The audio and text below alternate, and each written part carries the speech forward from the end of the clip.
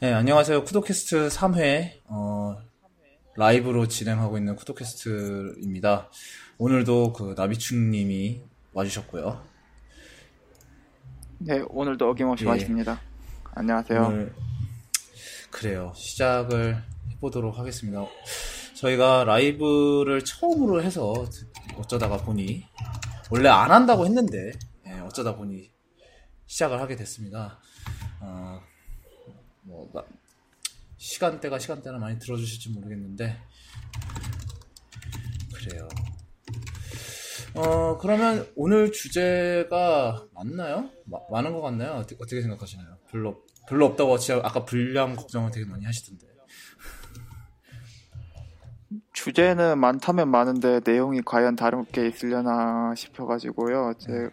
잠깐만요. 주제 봅시다. 우리 주제로 나왔던 게 고프로. 예, 그 고프로? 얘기부터 하죠. 이번 주에 이제 청취자분들 의견이 좀 많이 들어왔었는데요.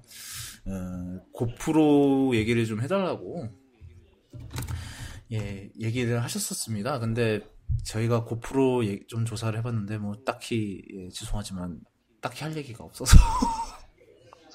예, 그렇죠. 딱히 할 얘기가 없었어요. 그래서 뭐, 자, 예. 그리고 뭐 같이 나왔던 게 네, 드론. 드론이 올해는 또 조용해요. 작년에는 굉장히 드론 얘기가 굉장히 많이 있었던 것 같은데,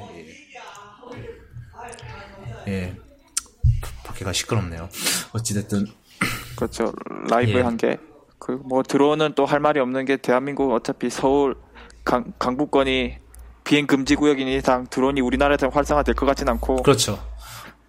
일단은, 왜냐면 우리나라 같은 경우는 지난번에 옛날에 북한에서 무인기 하나 날라가고 발칵 뒤집힌 적 있죠. 또 그런 사건이 있었기 때문에 우리나라에서 그러니까 삼성이 드론을 만들고 있다고 해요. 제가 듣기로는. 근데 과연 그게 우리나라에서 과연 팔아먹을 수 있는 물건인지가 그렇죠. 일반 법도 아니고 군법을 뜯어 고쳐야 되는 수준이라 어떻게 될지 모르겠습니다. 예, 예, 그리고 뭐 라즈베리 파이 예, 라스베리 나왔었죠. 파이도 다뤄달라고 얘기가 나왔었는데, 글쎄요, 딱히 다룰 게 있나요? 뭐 아까 보니까 뭐 사기 가르치로 오버클럭을 시켰다고 그거를. 무슨 예, 냉매를 질소 수준도 아니고 어느 냉매였죠? 무슨 이름도 긴 냉매를 들이대더니 그걸로 음, 사기 가르치가 아예 제한을 걸어놓은 수치라고 하더라고요. ARM 예, 쪽에서 거기까지 4.1기가랬나? 거기까지 예. 올렸다고. 참 할 일 없는 사람들 많죠. 그렇게 오버클럭해서 뭘에다 써먹으려고. 서버? 오복 서버 서버. 어떤 사람은 그걸 54개? 아니다. 64개를 구해다가 클러스터를 구성해서 서버를 쓴 사람도 있긴 하긴 하더라고요. 싸니까. 예. 싸니까요. 근데 1인당 하나 제한이 있지 그래요? 않나요? 그럼 몰랐는데. 뭐 제한이 있다고 하던 것 예. 같은데. 뭐 그럼 64명을 통해서 어떻게 또 구했나 보죠. 60개면 180만 원. 차라리 서버 사는 게 나을 것 같은데. 딴 그러네요. 거라도. 맥미니 서버 있네요. 그렇죠. 예. 맥미니 그러니까 있고. 그거는 이제 그쯤 되면 이제 거의 잉여의 끝을, 인형. 난 이런 것도 할 수 그렇죠. 있다. 그런 겁니다. 효율성은 떨어지는데 나는 할 수 있다. 너는 못하지. 이런 그렇죠. 거죠. 나는 이걸 해냈다. 뭐 그런 거겠고요. 그래요. 뭐 그랬고요. 그러면 이제 저희가 정한 주제를 가지고 이제 몇 가지 얘기를 해보도록 하겠습니다. 일단은 첫 번째가 좀 다시 엔터테인먼트 얘기를 좀 잠깐 할까 해요. 이번 주에 그 어벤져스 세 번째 예고편이 공개가 됐고, 그 다음에 미국에서 이제 예매가 열렸어요. 개봉 날이 여기는 4월 31일 날 저녁에 이제 개봉을 하더라고요. 그러고 나서 원래는 5월 1일이 정식 개봉인데, 제가 그 뉴스를 읽어보다가 이런 게 있더라고요. 마블 영화 마라톤이라고 그래서 그 아이언맨 첫 번째 거부터 가디언스 오브 갤럭시까지 영화가 10편인가 그런데 그거를 한꺼번에 쫙 보는 거래요. 연속으로. 와, 죽어 이게 나겠는데요? 10편이면 몇 시간이죠? 이게 20시간 아니, 20시간? 29시간이래요. 아마 그게 어벤져스 2 포함해서일 거예요. 에이지 오브 울트론 포함해서 이제 와, 예전에 설날이었나? 해리포터 시리즈 7개 일곱 개가 넘죠? 마지막 게 이제 2편짜리니까 이제 총 8편. 그러니까 그거 마라톤 방송할 때도 저거 미친 거 아니야? 이 생각했는데 이건 너무 와. 그렇군. 그랬죠. 그러고 나서 이제 그거를 다 살아남으면은 최초로 이제 어벤져스 에이지 오브 울트론을 감상할 수 있는 기회를 준대요. 상품 참 거대합니다. 저는 그냥 영화만 볼게요. 아니면 그냥 예매 와서 보지 뭐. 그래요. 미국에 계시면서 하루나 이틀 정도 더 일찍 보고 싶으신 분은 한번 도전해 보시기 바랍니다. 그리고 살아남으세요. 기말고사가 그때라. 그냥 전 영화만 한 편만 조용히 보고 오겠습니다. 예. 네. 그렇군요. 어벤져스 얘기는 뭐 그쯤 하고 5월 1일 개봉이고 우리나라 아직 개봉일이 안 나왔는데 아마 제 생각에는 저리가. 에? 잠시만요. 지금 불청객. 야, 좀 가 있어. 복격 라이브 하다가 이게 뭡니까? 예. 불청객. 앰뷸런스라고. 세상에나 오늘 왜 이래? 라이브 처음으로 하니까 되게 어색하네요. 상황이 어수선하네요, 정말. 죄송합니다. 예. 그렇게 됐고요. 하여튼 우리나라에서는 아마 4월 말쯤에 개봉을 할 거예요. 아마 4월 8일, 9일쯤에 개봉을 할 거예요. 보통 마블 영화가 우리나라에서는 불법 복제 그거 이유로 인해서 며칠 일찍 개봉을 하거든요. 네, 아마 그럴 겁니다. 그래서 그렇고요. 갤럭시 S6 작년에 한 30분 정도 얘기를 했는데 조금만 더 얘기를 할까 합니다. 이번 S6의 이번 주제는 이제 삼성 카피캣 얘기가 또 나오는데요. 과연 또 삼성은 또 애플을 베꼈는가? 라는 주제를 가지고 잠깐 얘기를 해보도록 하겠습니다. 커뮤니티들에서 제기한 게 보면은 일단은 하단 디자인이 아이폰 6와 굉장히 닮았다. 이거는 제가 봐도 닮은 것 같아요. 솔직히 부정할 수가 없긴 한데 이게 과연 디자이너들이 귀찮아서 그런 건지 아니면은 이게 공정상 저럴 수밖에 없는 건지는 저도 그거는 좀 판단을 못하겠어요. 그때 이제 왜 보면은 뭐였지? 갑자기 생각이 안 나네요. 커뮤니티에도 클리어형의 사진이 올라왔는데 굉장히 자연스럽게 이렇게 아이폰 6와 이제 갤럭시 6 이렇게 하단 사진을 딱 올려놓고 절묘하게 그 두 개를 바꿔놨더라고요, 디자인을. 아무도 몰랐대요. 댓글 한두 개 내려가고 나서야 눈치를 채더라고요. 둘이가 바뀌었다는 거를. 유일한 단서는 홈툭티. 아니요. 그러니까 하단 디자인만 바꿨어요. 그러니까 홈 버튼 그거는 그대로고 밑에 이제 그것만 바꿨는데 그걸 오마이갓. 그거를 못 알아봤다고. 저는 다행히도 알아보긴 했지만 어찌됐든 그래요. 그것도 있고요. 그 다음에 이제 지문 인식이 요번에 바뀌었잖아요. 이제 원래는 이제 스와이프 방식이었는데 지금은 이제 에리어 방식으로 이제 아이폰의 터치 아이디랑 똑같은 방식으로 이렇게 하게 되는데요. 거기에 이제 지문 등록 장면이 이제 나왔는데 그게 좀 말이 좀 많았어요. 이제 아이폰 너무 닮은 거 아니냐라는 얘기가 나왔었는데 저는 그때 제가 얘기하기로 그렇게 얘기를 했어요. 오해 살 만한 디자인은 하지 않는 게 좋다고. 근데 이런 말 하긴 그렇지만 삼성 옹호하시는 분들이 이게 뭐가 베낀 거냐 난리가 났더라고요. 제가 베꼈다고 했어요. 그냥 오해 살 만한 디자인을 하지 않았으면 좋겠다 그랬지. 그러니까 세세하게 다르죠. 세세하게 보면 좀 다르긴 한데 근데 오해를 살 만한 디자인인 건 맞잖아요. 베꼈네 안 베꼈네를 떠났을 때 오해를 살 만한 디자인이잖아요. 그러니까 오해를 살 만한 디자인을 하지 않았으면 좋겠다라 그랬는데 그거를 가지고 해석을 참 이상하게들 하시더라고요. 좀 다들 잘 읽었으면 좋겠다는 생각이 드는데 어떤 것 같으세요? 그런 베꼈냐 안 베꼈냐 논란에 대해서? 특히 그 지문 부분은 약간 아무래도 지문 뭐라고 해야 되지? 창의성의 한계가 올 수 있다라고 얘기는 할 수 있겠는데 너무 비슷하지 않나? 그 동작 방법도 완전 똑같더라고요. 그냥 지문 더 대면 되고 있으면은 그 지문이 올라간다고 해야 되나? 약간 프로그레스 바처럼 예. 올라가던데 그 방식도 너무 똑같은 것 뭐 같고. 그게 차이점이라고 차라리- 주장하는 사람들도 있어요. 왜냐하면 그 아이폰 같은 경우는 지문이 조금씩 이렇게 차올라는 애니메이션이고 이거는 예, 맞죠. S6 그냥 밑부터 올라온다고. 그게 차이점이라고 뭐 그거는 뭐 거의 제 생각에 꿈보다 해몽 수준의 그런 게 그렇죠. 아닌가. 어차피 그 전체적인 컨셉은 많이 비슷한데 또 주장에 따르면은 아니 그럼 이 방식은 이렇게밖에 인식을 할 방법이 없는데 어떻게 해야 되냐고. 그거는 디자이너들이 생각해야죠. 그걸 내가 왜 생각합니까? 정답이죠. 그게. 그러면 그거는 UX 디자이너들이 그거는 고민할 문제지. 그걸 제가 알았으면 제가 여기 있습니까? 삼성전자 UX 디자인 하고 앉았지. 참 그래요. 아니, 하여튼 그렇게 역정내는 사람들이 꼭 있어요. 그렇다니까.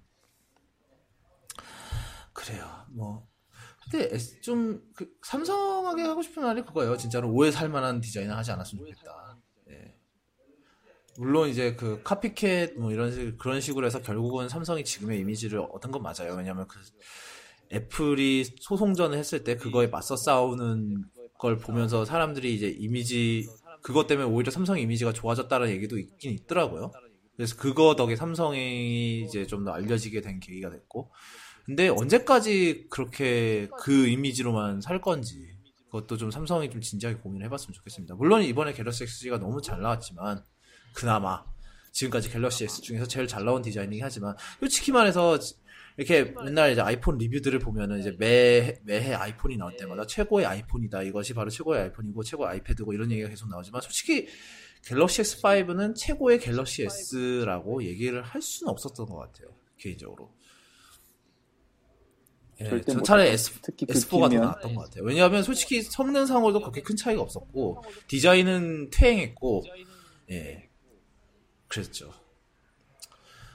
근데 S6가 정말로 잘 나온 거고 그 다음에 최고의 갤럭시 S라는 거는 정말 부정할 수 없지만 그래도 다음에는 여기까지 왔으면 이왕 좀 되게 독창적으로 이제 생각을 해볼 때가 오지 않았나 예, 그런 생각을 합니다. 그냥 뭐 베꼈대 안 베꼈네를 떠나서 그냥 예, 오해 살만한 일을 하지 말자. 이미 물론 이미지가 그렇게 바뀌었으니 어쩔 수 없다고 하면 그것도 할 말이 없지만 그래요. 그렇습니다. S6 그리고 출고가가 얘기가 듣기로는 뭐 S6 플랫이 이제 90만 원대고 그다음에 S6 엣지가 한 100만 원대를 갈 거라 해요. 거의 아이폰 6 플러스와 예, 비슷한 가격. 그렇죠. 이- 물론 엣지가 정말 이쁘긴 한데 과연 10만 원씩이라 프리미엄을 줄 만한 디자인인가? 일 수도 있어요. 어느 분께는 그게 그 충분한 그런 뭐라 그래 정당성이 있다고 생각을 하실 수 있겠죠. 또 이렇게 생각할 수도 있지. 어차피 90만 원 쓰는 거 10만 원 더 주고 더 좋은 거 사자. 다 그런 거 아닌가요? 거의 지금 마케팅이 다 그런 식이죠. 그리고 뭐 이번에 SX도 용량 장사를 할 텐데 내장 메모리니까 이제 그럴 바에 병원 노리는 거죠. 그럴 바에 엣지 사야지. 아이고 그럴 바에 64기가 오마이갓 그러면서 30만 원. 이번에 그 미국 같은 경우는 출고가가 699라 그래요. 그 티모바일 행사 그 뭐냐 밑에 보면 이제 약관이 있는데 약관에 이제 보면은 이제 여기에 있는 상품은 얼마 어치의 상품이다라고 거기서 이제 출고가를 대충 가능할 수 있는데 그게 699였대요. 그러니까 32기가 모델이 699라는 거는 이제 좀 애매하죠. 아이폰 16기가 아이폰 6보다는 50불 비싼 거고 그다음에 64기가 아이폰 6보다는 50불 싼 건데 가격 포지션도 조금 애매하긴 해요. 제가 봤을 때는. 물론 이제 다들 약정으로 살 거니까 뭐 큰 상관은 없겠지만서도 그래요.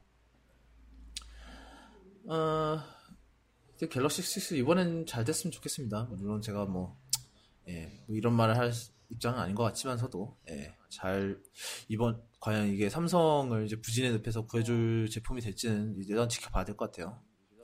이번엔 S6도 호불호가 많이 갈리긴 하더라고요. 왜냐하면 이 디자인을 얻고 그 내장형 배터리 탈착형 배터리라든지 아니면은 뭐 외장형 방수? 메모리 슬롯도 없애고 다 이렇기 때문에 방수도 없어졌고 그래서 그런 거에 대해서 호불호가 많이 갈리는 것 같긴 하더라고요. 그러니까 약간 이제 S6는 어떻게 보면 좀 애플의 디자인 철학을 좀 따라갔다고 할 수도 있죠. 그 디자인을 위해서 약간 일부 기능을 버리는 그런 선택을 했다고 볼 수도 있을 것 같아요.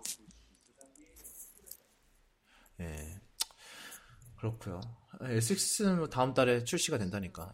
저도 한번 볼 수 있으면 만져보겠습니다. 사진도 찍고 싶은데 근데 베스트바이에서 사진을 찍게 해줄 것 같지 않아요. 절대 안 해주죠, 거기는. 예, 알겠습니다. 그러면 그 다음은 이제 구글 얘기를 좀 할까 합니다. 구글이 이번에 이제 그 구글에서 이제 안드로이드하고 크롬을 이끄시는 순달 피차이라는 분이 이번에 NWC에 가서 강연을 했는지 뭘 했는지 모르겠지만 뭔가를 했는데 이번에 구글이 그 알뜰폰 사업자 즉 MVNO를 하겠다고 한다고 얘기를 했어요. 그러니까 뭐 지금 시작하겠다 이런 얘기가 아니고 지금 개발을 하고 이제 작업을 하고 있다 이런 식으로 얘기를 한 건데 근데 이제 그 이분의 말에 따르면은 이제 그 목표 이제 구글이 가지고 있는 목표는 그 알뜰폰 알뜰하게 뭐 그런 게 아니라 이제 기술의 그 혁신을 보여주겠다라고 그런 얘기를 했는데 그 예를 들면은 뭐 이제 전화하다가 신호가 끊기면 자연스럽게 이제 와이파이로 넘어간다든지 뭐 이런 식의 그런 혁신에 더 중점을 둬서 만들겠다라고 얘기를 했어요. 어떻게 생각하세요? 이런 거에 대해서. 이거 예전 넥서스 그 프로그램과 좀 비슷하다고 생각하는 게 구글에서 이제 OS를 새로 만들면은 이제 본보기로 레퍼런스로 이렇게 보여주지 않았습니까? 그 갤럭시 넥서스라든지 아니면 넥서스 6라든지 이런 식으로 만들어라. 레퍼런스를 보여주는 거죠. 구글 측에서는 이런 걸 원한다. 통신사 측에도 이제 이런 걸 보여주고 싶지 않나 그런 것 같아요. 지금 보시면 아까 말씀하셨다시피 와이파이로 넘어간다든지 우리는 이런 걸 구현하고 싶은데 너희가 안 하고 있으니까 우리가 이런 통신사를 통해서 보여줄 테니까 따라해라. 이런 게 아닌가 싶거든요. 특히 이렇게 하면은 자기들 안드로이드 폰에 새로운 기술이 접목될 경우 이제 빨리 보여줄 수 있고 그리고 빨리 도입될 수 있고 그를 토대로 좀 더 기반을 다지겠다 이런 취지 같은데 지금 아직 구체적인 건 나온 게 없죠. 그렇죠. 그리고 이거 어떤 통신 사업자를 통해서 할지도 잘 모르겠어요. 솔직히 뭐 티모바일하고 스프린트하고 같이 한다는 얘기도 있었고, 근데 뭐 그거에 대해서는 정확하게 확인을 한 게 없으니까 뭐 그거는 일단은 뭐 기다려봐야 될 것 같고요. 그 다음에 구글이 그 다음에 순달 피차 아저씨가 거기서 한 얘기가 또 뭐였지? 그리고 MVNO는 넥서스 6만 될 거라고 했었다 그랬지. 네, 그런 소문이 있죠. 예. 그러니까 이게 애초에 구글이 이게 맥스 마켓을 노리는 건 아닌 거죠. 큰 시장을 노리는 게 아니라 일단 기술의 혁신을 노리고 그걸 한다는 게 딱 이게 보이는 거죠. 그러니까 약간 본보기로 보여주겠다. 이게 바로 돈 많은 회사가 할 수 있는 것들입니다. 구글 글래스라든지 그렇죠. 뭐 구글 차라든지 그렇죠. 약간 아까 그 라즈베리 파이 같은 느낌이죠. 그렇죠. 별로 돈은 안 되는데 우리는 이런 거 할 수 있으니까 한번 해볼 테면 해봐라. 우리는 된다. 그렇죠. 그러니까 우리는 이렇게까지 할 수 있는데 니는 왜 이런 걸 못하냐 이런 식일 수도 있고요. 우린 이런 거 개발도 하고 있다. 그런데 너는 왜 못하냐 뭐 이런 그런 거일 수도 있죠. 그래요. 맞아요. 그럼 뭐 구글 얘기는 이쯤 해두고요. 오늘 정말 주제가 빨리빨리 넘어가네요. 저도 지금 정말 당황스러운 속도로 지금 넘어가고 있는데 지금 20분밖에 안 됐습니다. 이대로 괜찮은가? 안 괜찮은가? 구글 얘기가 아직 안 끝났네요. 이러고 보니까. 그 안드로이드 웨어 아시죠? 그 안드로이드용 그러니까 스마트폰이래요. 스마트워치인데 그 안드로이드 웨어가 iOS로 이제 또 iOS 기기도 지원하게 될 움직임이 보이고 있다고 합니다. 그래서 아마 이제 구글은 이제 이걸 해서 I.O. 때 이걸 선보일 예정이라고 하는데요. 사실 되게 흥미로운 게 어떻게 보면 iOS가 제일 하드웨어 이제 외장 하드웨어에 대해서 제일 오픈되어 있는 게 아마 블루투스 관련 이제 스마트워치 쪽이 아닐까 싶어요. 아마 애플워치 지원을 하기 위해서 만든 게 많아서 그거를 다 퍼블릭 API로 만들어놨는데 그러다 보니까 안드로이드 웨어도 iOS에서 쓸 수 있게 되지 않을까라는 그렇게 생각이 듭니다. 아마 앱 같은 경우는 어떻게 할지는 잘 모르겠는데, 아마 지금의 이제 구글 서비스, iOS 내에서 구글 서비스 쓰는 것처럼 아마 앱에다가 그 안드로이드 웨어를 지원할 수 있는 API를 아마 넣게 만들게 되지 그렇게 넣는 방식으로 하지 않을까 싶어요. 개인적으로 생각했을 때. 아마 그거 어떻게 할지 아마 구글이 그때 알려주겠죠. 그래요. 약간 뭐 페블과 비슷한 방식으로 가지 않을까 싶어요. 따로 자기들 API를 만들어서 공개를 하든지, 그거밖에 방법이 없는 게, 그렇다고 자기들이 뭐 어떤 식으로 애플워치 API를 어떤 식으로 쓸 수 있는 건 절대 아니기 때문에. 이게 안드로이드 웨어랑 워치킷은 또 완전히 다른 거니까. 그렇게 잘하면 여러분이 모토 360을 iOS에 쓸 수 있는 시대가 곧 도래할지도 모른다는 거죠. 그래요. 그렇게 되면 안드로이드 웨어를 사실 것 같아요? 아니면 여전히 애플워치를 사실 것 같아요? 저 굳이 그렇게까지 해서 안드로이드 웨어를 iOS에 쓰려고 할 것 같진 않아요. 애플워치를 사고 말지. 그렇죠. 지금 이미 애플워치는 어차피 소프트웨어 킷 다 공개돼서 이제 개발 다 하고 있고, 이제 업로드 이제 풀리는 것만 기다리고 있을 텐데, 그렇죠. 지금 이제 안드로이드 웨어 iOS에 포팅 해가지고 그러면 API 어느 세월에 공개해서 앱이 언제 나옵니까? 그래서 저 같은 경우는 뭐 가격이 뭐 엄청나게 싸지 않는 이상, 그렇다고 그렇게 차이 난 것도 아니잖아요. 그렇죠. 애플워치랑. 그렇기 때문에 좀 살 거라면 뭐 어차피 전 아이폰 유저이기 때문에 애플워치를 사는 게 합리적이지 않나 그렇죠. 싶어요. 저도 비슷한 생각입니다.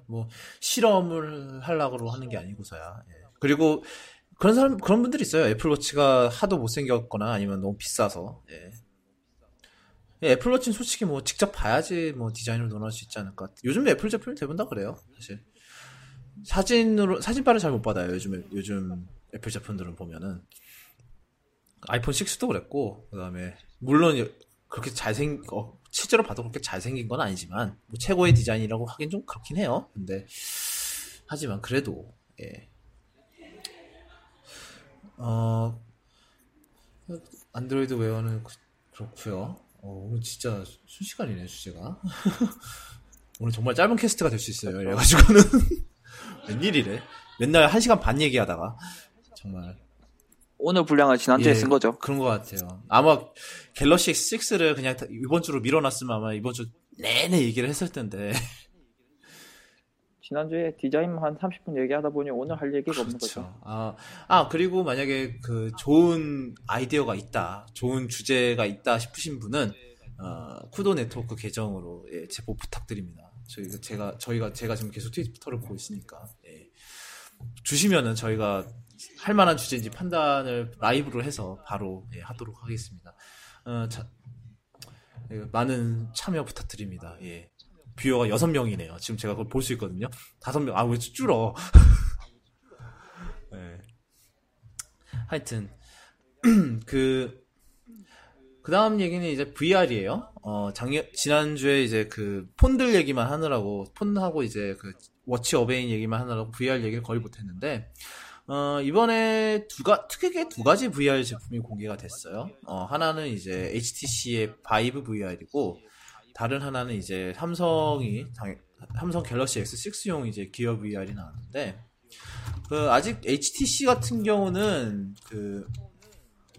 아직 개발 중이죠. 아직 개발이 안 끝났어요. 근데 HTC께 발브랑 같이 해서 만들고 있는데, 하프라이프를 해서 만들고 있는데, 얘네 거는 좀 신기한 것 같아요. 왜냐하면 약간 방 안에 조금 다르더라고요. VR 자체가. 제가 이해하기로는 원래 보통 VR 같은 경우는 그냥 딱 쓰고 그냥 앉아서 이렇게 막 돌면서 막 이런 거거든요. 그런데 바이브 같은 경우는 방 전체를 해서 그다음에 방 안에다가 이렇게 센서를 이렇게 가장자리에다 놓은 다음에 거기 안에서 움직이는 거더라고요. 그래서 방 전체를 써요. 하는데 애초에 그게 좀 신기하긴 하더라고요. 약간 그러니까 옛날에 가상현실이라 그러면은 막 실제로 막 움직이고 막 이랬었잖아요. 그러니까 실제 옛날에 상상했던 가상현실이랑 좀 많이 비슷한 거죠. 바이브 같은 경우가. 약간 지금 마이크로소프트가 얼마 전에 보여줬던 홀로렌즈 그거와 비슷한 개념인 것 같죠? 그렇죠. 근데 조금 다르다면, 조금 차이가 있다면 이제 홀로렌즈 같은 경우는 AR이에요. 그 증강현실이죠. 가상현실이 아니고. 그러니까 홀로렌즈는 어디까지나 그게 안경이에요. 그걸로 앞을 볼 수가 있는데 그 앞에다가 이제 화면에 뭔가를 띄워주는 거죠. 일종의 구글 글래스랑 비슷하게. 그렇다고 그걸 쓰고 밖에 나가시면 안 됩니다. 이상한 사람을 보여요. 스키곡을 도시 한복판에서 스키곡을 쓰고 다니는 사람을 볼 수도 있어요. 지금 구글 와치가 아니죠. 구글 글래스만 쓰고 다녀도 충분히 이상한 사람 취급받을 수 있는데 그거는 다 말 다 했죠. 그렇죠. 그런 것 같아요. 아이고. 그리고 뭐 삼성 그런 면에서 되게 흥미로운 것 같아요. 바이브 VR 같은 경우는 한 방을 다 써야 된다는 거. 근데 그게 좋은 그러면 방 안에서 그렇게 그러니까 그 HTC가 이번에 그거 MWC에서 준비한 데모방은 이제 완전히 텅 빈 방이었는데 누구네 집에 그렇게 텅 빈 방이 있겠어요. 그게 좀 불안하긴 해요. 이렇게 막 돌아다니다가 장애물 부딪히고 이러면 이제 사고 나고 뭐 어떻게 했겠죠? 별로 팔 생각이 없지 않았나. 뭐 그렇게까지 생각하실 필요는 없고. 뭔가 좀 괜찮은 걸 만들려다 네. 보니 시장성을 까먹었다든가. 그런가요? 중간에 하나씩 까먹는 회사 많잖아요. HTC라든가 뭐 카메라 까먹는 회사라든지 아니면 뭐 디자인 많죠? 까먹는 회사라든지. 그래요. 그렇군요. 어디 보자. 그리고 이제 뭐 삼성의 갤럭시 S6용 기어 VR은 뭐 원래 이제 노트 4용 기어 VR에다가 약간 좀 해상도 지원은 좀 더 뭐 그런 조금 약간 차이가 있긴 있대요. 근데 큰 차이는 없고, 그리고 이게 갤럭시 S6 자체가 워낙 이제 화면의 화소 밀도가 높으니까 VR에는 굉장히 유리하다고 하더라고요. 왜냐하면 VR은 그 화면을 쫙 이렇게 뻗쳐야 되니까. 그래서 그렇게 화소 밀도가 높은 게 VR에서는 유리는 하대요. 577인가 그랬는데. 그래요. 그러고 소니에서도 발표를 했어요, 이번에. 소니에서 이제 원래 이제 애초에 작년에 이제 PS4랑 물려서 쓰는 VR 이제 프로젝트 모피우스라는 걸 발표를 했었는데요. 요번에 두 번째 시제품을 선보였죠. 이번에 그 게임 디벨로퍼스 컨퍼런스라고 해서 게임 개발자 회의에서 두 번째 제품을 선보였어요. 이번에 두 번째 이제 프로토타입을 선보였는데, 이거 같은 경우는 그 VR 헤드셋뿐만 아니라 그 다음에 왜 플레이스테이션 무브 있잖아요. 그 옛날에 그 모션 인식 컨트롤러 그거랑 다 같이 해서 쓰는 모양이더라고요. 앞에 이제 플레이스테이션 카메라가 있고 그걸로 이제 동작 인식을 하고 뭐 이런 식인데, 그것도 꽤 괜찮을 것 같아요, 제 생각에는. 왜냐하면 이제 헤드셋뿐만 아니라 그게 보조해주는 게 있으니까 정밀도가 좀 더 높지 않을까라는 생각이 들고요. 아까 뭐 하실 말씀 있었던 거 아니에요? 아니었어요? 아니요. 그래요? 아니었습니다. 그럼 어떻게 생각하시는지 좀. 어떻게 생각하시냐고요? 하냐고요? 다리 좀 꼬이기 시작하시는 거예요. 지금 개인적으로 제가 생각하는 VR은 지금 이래요. 여러 가지 개발하고 다 하는 건 좋은데 일단 여전히 가격 장벽은 높다는 그렇죠. 것, 그리고 컨텐츠가 여전히 너무 제한적이라는 그렇죠. 것, 그리고 괜찮아 보이는 제품들은 지금 삼성 VR 솔직히 괜찮아 보이는데 문제는 특정 기기에 너무 종속되어 있다는 거. 그건 그렇죠. 예. 그나마 이제 기기에 종속이 안 되는 게 오큘러스인데 얘는 이제 컴퓨터에 붙어 있어야 되니 그리고 그건 또 오큘러스가 문제고. 삼성이랑 해서 만든 게 바로 기어 VR이죠. 예, 그렇죠. 그러니까 지네 메인 제품은 냈다 던져두고 지금 삼성이랑 먼저 해갖고 만든 건데. 예. 그렇죠. 개인적으로 바라는 건 다 이제 가격도 가격인데 가격은 언젠가는 들어지겠지만 특정 기기에 종속이 안 되는 기기가 좀 나왔으면 좋겠어요. 괜찮은 그러니까 괜찮은 제품으로. 수 있게. 약간 바이브 그렇죠. VR이 아마 그런 걸 노리는 것 같아요. 제가 봤을 때는 그 특정 기기에 종속이 안 되니까요. 예, 근데 그렇죠. 그거는 텅 빈 방이 필요해요, 대신에.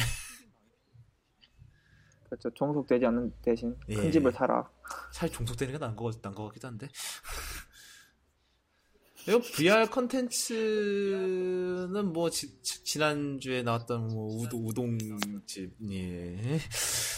우동집은 일단 제쳐두고 그 VR 컨텐츠도 좀 모르겠어요. 이게 준비가 잘 돼 있는 건지 아니면 아직도 모르는 건지 글쎄요.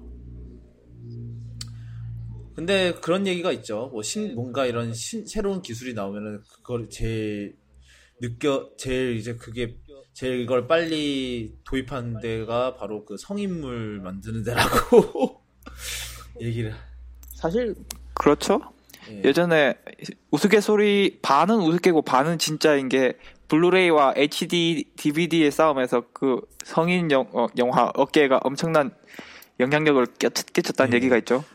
뭐 그런가 봐요. 예, 뭐 그래요.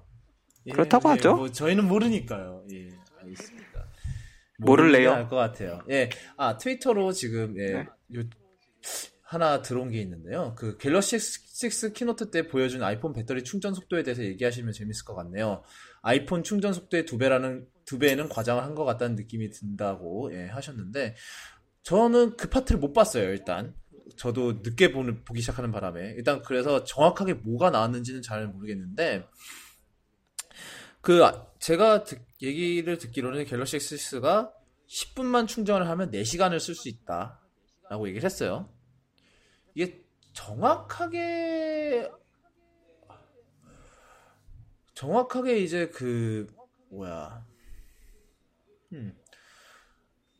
이게 정확하게 몇 %를 충전을 하는 건지는 모르겠어요. 이게 그냥 4시간 사용이라고 하니까 뭐 정확하게 모르겠는데 뭐 이게 불가능한 건 아니에요. 근데 문제는 이제 이런 급속 충전 기술의 문제는 이게 끝까지 그렇게 급속 충전이 유지는 안 돼요. 당연히 어느 순간에 보면 이제 속도가 떨어질 수밖에 없고요. 그래서 원래 배터리가 다 그렇죠. 배터리가 한 중간에서 3분의 2 정도까지는 속도가 굉장히 빠르다가 이제 끝에 가면은 느려질 수밖에 네. 없는 게 과충전을 방지하기 위해서 이제 조정을 하고 막 이렇게 세밀하게 충전하기 때문에 그 뒤로는 느려지죠. 이런 거랑 똑같다고 생각하시면 돼요. 이게 차를 주유하시다 보면은 이제 만약에 얼마 어치로 이제 주유를 한다고 하면 마지막에 예를 들어서 7만 원을 주유한다 그러면 7만 원에 다다르기 시작했을 때 조금씩 느려지잖아요. 그걸 정확하게 맞추려고 이제 느려지는 거거든요. 그런 거랑 비슷한 거라고 생각하시면 되는데 그러니까 전체적인 충전 시간이 더 중요하지 않나 싶어요. 물론 이제 급하게 나갈 때는 그렇게 급속으로 충전이 되는 게 좋은 거긴 하지만 요번에 아이폰 6 같은 경우도 얼마야? 2A인가요? 최대? 2A까지 충전이 1A인지 기억은 잘 안 나는데 하여튼 원래 아이폰보다 2배 정도 더 빠르게 충전을 할 수 있다고 해요. 하지만 뭐 물론 동봉된 충전기는 예전 충전기 그대로라는 게 함정이긴 하지만 예. 그렇죠. 지금 확인해 본 결과 2.1A까지 받는다고 하는데 동봉된 거는 1A죠. 물론 이제 그렇죠.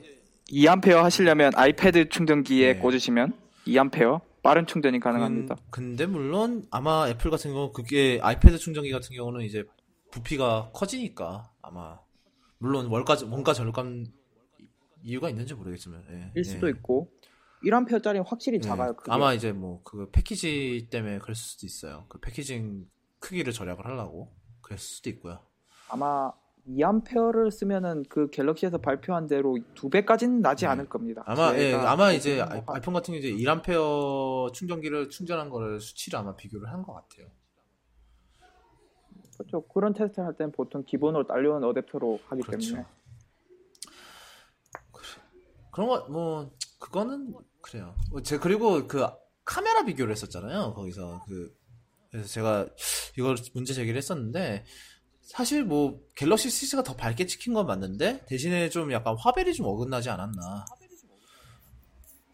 라는 생각이 들었는데 뭐 그런 어두운 데서는 뭐 화벨보다는 뭐 얼마나 더 밝게 나오냐가 더 중요하긴 하죠. 근데 뭐 제가 아무래도 사진을 또 취미로 하다 보니까 그 화벨이 좀 거슬리더라고요. 예. 화벨도 화벨이고 저는 그런 비교를 할 땐 기본적으로 ISO라든지 이런 메타데이터를 까줘야 되는 게 기본이 아닌가 싶은데. 당연히 깔 리가 없죠. 그렇죠. 이런 ISO라든지 셔터속도라든지 뭐 조리개는 고정이니까 그렇다 치고 조리개라도 그렇게 보여줘야 일단 객관적인 비교를 할 수 있는데 그냥 그렇게 찍어 놓으면 어떻게 하자는 건지. 물론 좋은 건 카메라 좋은 건 알겠는데 좀 객관적인 비교를 해야 되지 않나. 다 팔 안으로 팔이 굽는 게 바로 마케팅이잖아요. 당연히. 예. 그렇죠. 그래요. VR이라. 하여튼 근데 VR도 되게 흥미롭게 진행이 되는 것 같은데 아마 근데 뭐 당분간은 이게 완전히 메인스트림으로 자리 잡기까지 여전히 시간이 좀 걸리지 않을까 싶어요. 드론처럼 말이죠. 드론도 지금 몇 년째 지금 이러고 있는지 모르겠네요. 그리고 다른 분이 또 댓글을 달아주셨는데 바이브 VR은 사용자 움직임이 감지가 돼서 다른 VR과는 다르게 자기 손을 볼 수 있다고 하던데요. 네, 그렇다고 합니다. 예.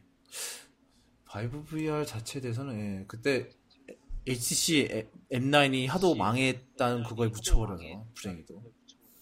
네. 잘 나와도 안타까운 그렇죠. 경우죠. 휴대폰이 망하면 걔도 같이 망하는 경우이기 때문에. HTC 좀 잘했으면 좋겠어요. 걔네들도. 뭐 하는 건지 모르겠어. 지난주에 그 얘기를 했나 모르겠는데. 예. 했나요? 그 과열돼서 중간에 벤치마크 꺼진 거? 얘기했죠. 예. 지금 덕분에 LG가 그나마 이제 최적화를 잘하는 회사로 추앙받고 있죠. 엄청난 스로틀링으로 잡아내고. 같은 발열 덩어리를 했는데 HTC는 벤치마크도 끝내지 못하고 뻗어버린 반면 적어도 LG는 벤치마크는 끝내기는 한다면서 어쩔 수 없이 810 쓴 제품을 사야 된다면 LG 거를 사야 되지 않나. 근데 차라리 그걸 왜 삽니까? 그냥 갤럭시 사세요. 810은 피하십시다. 810은, 예, 당분간 올해는 정말 삼성 것만 사셔야 될 것 같아요. 이래가지고. 진짜 벤치마크를 못 끝낼 정도로 발열이 심하다는 건 진짜 어떤 식으로도 설명이 안 될 것 같아. 이거는 진짜 프로세서가 노답이다. 그렇죠. 사실 퀄컴 올해는 진짜 망한 것 같아요. 이번 주도 망했을 특집은 퀄컴인 걸로. 어쩌다가 보니 살다 보면 그럴 수 있죠.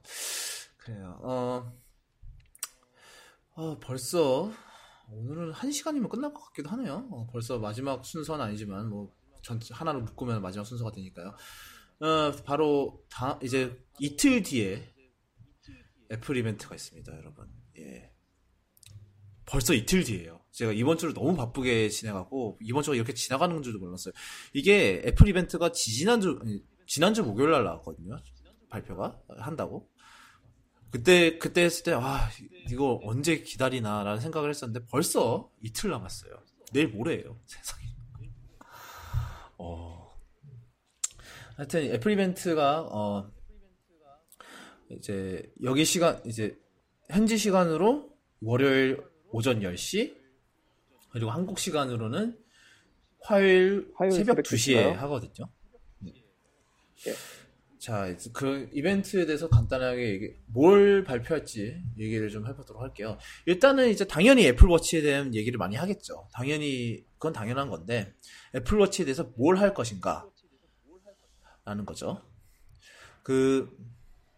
이번에 이 애플워치 이벤트가 얼마 안 남았다는 게 느껴지는 게 바로 어제 하루 동안 9to5 맥에서 애플워치 관련 기사가 3개가 나왔어요. 엄청난. 그것도 이제 그러니까 그런 이제 독점 기사, 루머 기사인데 이제 소식통 인용한 이제 나이트5맥이 그런 건 잘하잖아요. 애플 내부 소식통 인용해서 이렇게 얘기하는 거 이런 건데 굉장히 길게 얘기가 나왔어요. 그래서 몇 가지 얘기를 드리자면 일단은 배터리 수명이 일단 하루는 버틴대요. 하루를 완전히 버틸 수 있다고 하네요.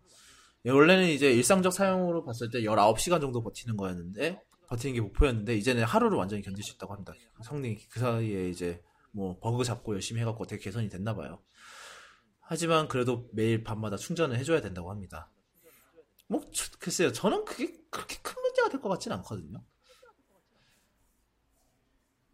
그게 저도 그렇게까지 시계를 하루 큰 문제가 될 것 같지는 않은데 그냥 시계 밥 먹이듯이 하루에 한 번 정도야 크게 문제가 될 것 같지는 않은데 그거에 대해서 굉장히 좀 하루밖에 안 간다고 해서 어쩌고 이런 분들이 굉장히 많더라고요. 근데 그건 이제 개인 취향이니까 존중해줘야 되는 거라고 생각을 합니다만 예. 저 같은 경우는 큰 상관이 없을 것 같아요. 어차피 매일매일 밤에 핸드폰도 충전하는 판에 뭐 그 옆에서 시계 못 충전해주나 라는 생각이 들어요.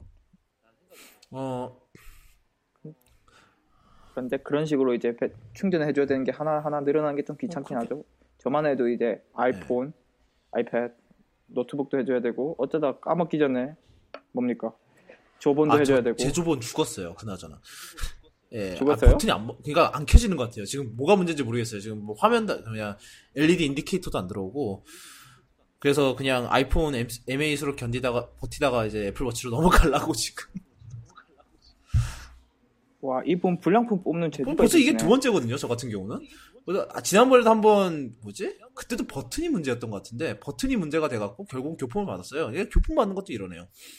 미치겠네 정말. 그냥 좀 더 그냥 아이폰을 버티다가 그냥 애플워치로 넘어가는 걸로 그렇게 할 것 같아요. 이게 한국에서 얼마 받죠? 이거 한국에서 한 9만 원인가 10만 원인가 받는데 그 정도의 품질은 아닌 것 같고. 하여튼 그래요. 어찌됐든 다시 애플워치는 얘기로 넘어가서 그 다음에 절전 모드라는 게 있어요. 당연히. 지난번 지난주인가에 이제 얘기가 나왔었는데 이 절전 모드 같은 경우는 이제 애플워치 배터리를 이제 절약을 해주는 거죠. 그러니까 어떤 경우에는 뭐 절전 모드 상태에서도 애플워치의 모든 기능을 사용할 수 있었던 기기도 있었고 어떤 기기는 시계만 띄워줬다고 하는 걸로 봐서는 아마 이게 설정이 되나 봐요. 그러니까 사용자가 어느 상황에서 그러니까 절전 모드 들어갔을 때 애플워치 기능을 쓸 수 있느냐 아니면 시계만 볼 거냐라는 걸 선택을 해줄 수 있는 것 같아요. 약간 소니 스태미나 모드 생각나는 그렇죠. 부분이죠. 그리고 뭐 심박 측정을 빠르게 할 수 있는 기능이 있다고 하고요. 그리고 이제 이렇게 심박 측정을 하면 이제 아이폰의 건강 앱에 바로 이제 전송이 되고요.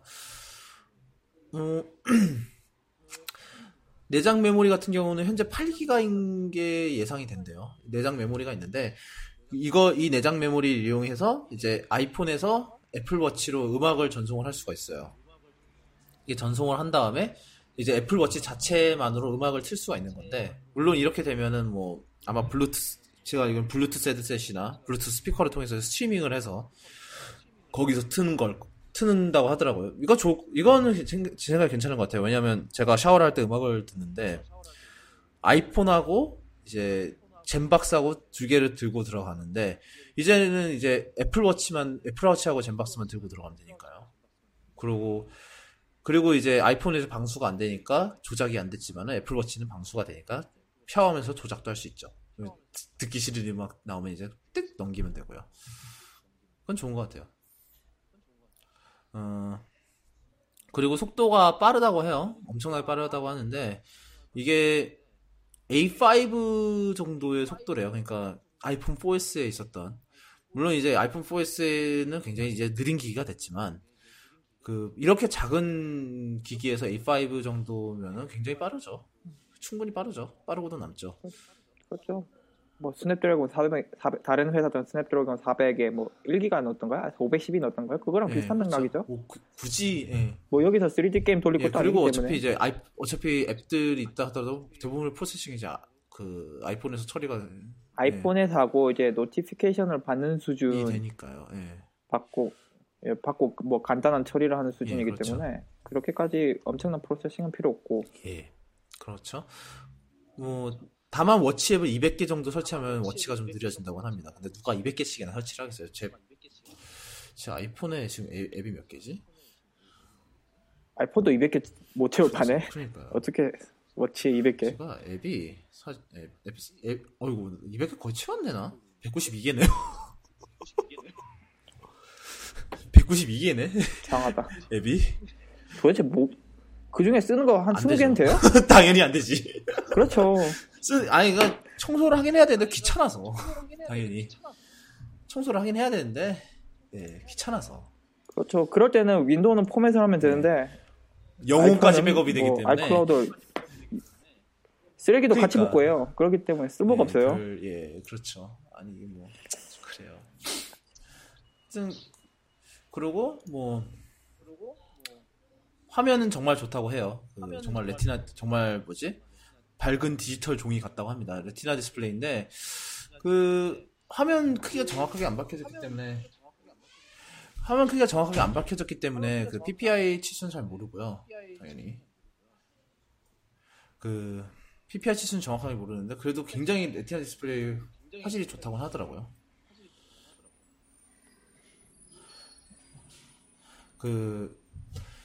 또 들어왔는데요, 멘션이. 시계가 배터리가 하루도 안 간다는 건 엄청난 단점이죠. 페블은 한 일주일은 가니까 주말에만 충전해주면 땡인데, 만약에 저녁에 술 먹고 들어와서 충전 못하고 그러면 다음날 시계 없이 보내야 하는 건데,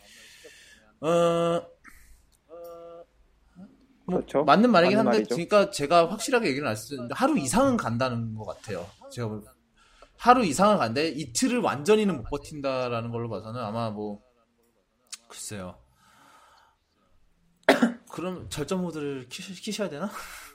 그런 날이 될 것 같으면 절전 모드로 그게 이 얘기가 절전 모드를 쓰면 얼마나 이게 수명이 올라가는지는 얘기가 안 나왔어요 아직. 그러니까 이건 아마 이벤트에서 얘기를 해줄 것 같고요.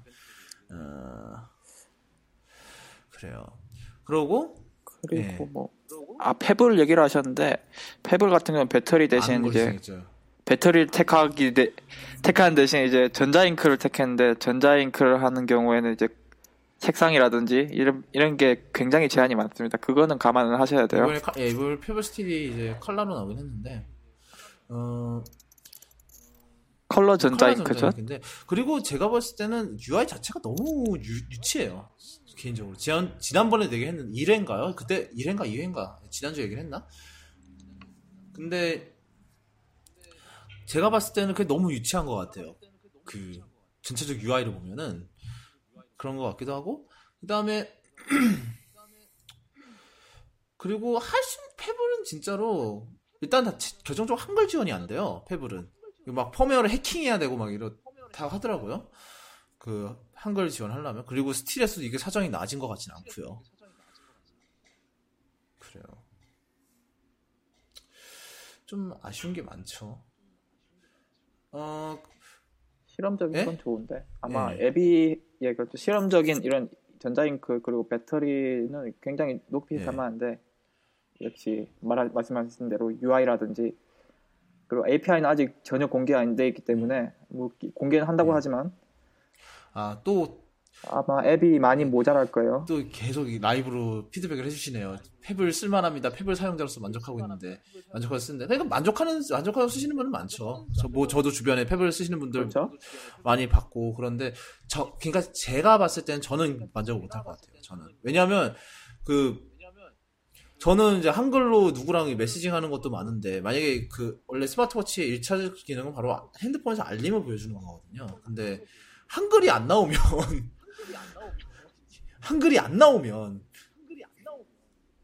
이게 알림이 무슨 의미예요? 아무것도 안 나오는데. 이번에는 또 모르겠죠. 얼마 전에 페블에서 한국에 인증을 받겠다고 얘기를 했는데 그러면 한국어 지원도 해주지 않을까. 그러니까 누가 페블 쪽에 좀 물어봐 주세요. 이번에 나온 이제 타임은 그걸 지원하나, 한글을. 아직도 이게 지난번에 페블이 한글을 지원 안 했던 이유가 하드웨어 제약인데, 왜냐하면 한글이 2바이트 언어잖아요. 그 영어는 1바이트고. 그래서 지원을 못 한다는 얘기가 있었어요. 2바이트 지원하면 하드웨어가 너무 느려진다고. 이해가 갈 수 있는 부분이죠. 왜냐면 지금 스마트워치에 들어간 하드웨어들은 그 당시 나왔던 하드웨어들은 생각보다 엄청 느렸고, 거기다가 가격을 낮추려다 보면 더 느려지겠죠. 페블은 굉장히 저렴하게 나오고 있는 편이고. 근데 페블도 그렇게 싸지가 않은 것 같아요. 생각을 해보면 이번에 나온 페블 타임이 199예요. 일단은. 그렇죠. 그러고 나서 MWC에서 페블 타임 스틸이란 걸 내놨어요. 그러니까 똑같은 거를 스테인리스 스틸로 감싸고 이런 건데, 그게 가격이 얼마인 줄 알아요? 그게 200 얼마였죠? 299예요. 거기서 $50 더 얹으면 애플워치 살 수 있어요. 기본 스포트 모델링 하지만 어쨌든 애플워치를 살 수가 있어요. $50만 더 얹으면. 이게 무슨 팩이냐는 거죠. 그렇다고 해서 페블 타임 스틸이 애플워치랑 비교해서 그 $50밖에 안 차이 날 정도로 고급스러운 디자인이냐? 그건 아니거든요. 여기서 개인 취향이 예, 있을 뭐, 수 그러니까 있습니다만. 별표하고 여기엔 개인 취향이 있을 수 있습니다만, 제가 봤을 땐 그래요. 제가 아는 분이랑 이제 패블에 대해서 얘기를 하고 있었는데, 이제 이분이 제가 이제 디자인도 못생겼고 UI도 좀 유치하다 이러니까는 그때 그분이 하는 말이 아저씨는 시계 매니아라서 그렇다고. 예. 그러더라고요. 하지만 뭐 물론 디자인은 개치인데 디자인은 개치니까 그런데 모르겠어요. 그러니까 제가 물론 이제 제가 시계에 대한 접근법이라는 게 그런 것 같아요. 뭐 이제 또 이제 또 피드백을 해주셨는데 일단 한글 알림 나오는 커스텀 펌웨어도 잘 작동하고 그러니까 커스텀 펌웨어를 해줘야 된다는 것 자체가 문제잖아요. 기본 펌웨어에서 해주면 어디가 더 나서. 저희도 커스텀은 하라면 할 수 있는데 사실 못하거나 안 하는 사람들이 훨씬 그렇죠, 많거든요. 귀찮으니까. 저도 안드로이드 더 이상 안 쓰니까 그런 거 하기가 귀찮아서 안 하는 건데 더 이상. 뭐 그러고 나서 뭐 스마트워치의 존재 의의가 알림인 게 맞으니 배터리가 더 오래 가는 게 좋은 게 아닐까요?라고 하는데 맞는 말이긴 해요. 뭐 틀린 말은 아닌데, 그러니까 그 테크크런치에서 이제 역시 애플워치에 대한 기사를 올린 적이 있는데 이런 얘기를 하더라고요. 거기 이제 그 테크크런치에서 인용한 소식통이 하는 말이 그 애플워치를 쓰기 시작하면서 아이폰을 보는 시간이 훨씬 줄어들었다고 해요. 그러니까 애플워치로 대부분의 작업을 처리할 수가 있으니까 아이폰을 보는 시간이 많이 줄었다고 하더라고요. 이런 건 좋은 것 같아요. 왜냐하면 뭐 이렇게 뭐 회의를 한다든지 뭐 누구랑 식사를 한다든지 뭐 이런 거 하고 있는데 갑자기 뭐 이렇게 뭐 핸드폰에 뭐가 들어와서 핸드폰 보고 이러면 좀 어떻게 보면 실례일 수도 있잖아요. 뭐 특히 소개팅이나 데이트 하시는 경우에는 더더욱 그렇겠죠. 전 소개팅 안 해봐서 잘 모르겠네요. 뭐 그건 그렇다 치고 슬프다. 하여튼 그런데 해드려요? 뭐라고요? 됐습니다. 그런데 그러니까 그러니까 워치를 차고 있으면은 딱 알림이 오면 슬쩍 워치로 확인하고 그냥 넘기면 되는 거거든요. 그런 거는 좋은 것 같아요. 그러니까 이렇게 폰에 주의를 뺏길 그 시간이 줄어든다는 거는 좋은 것 같아요.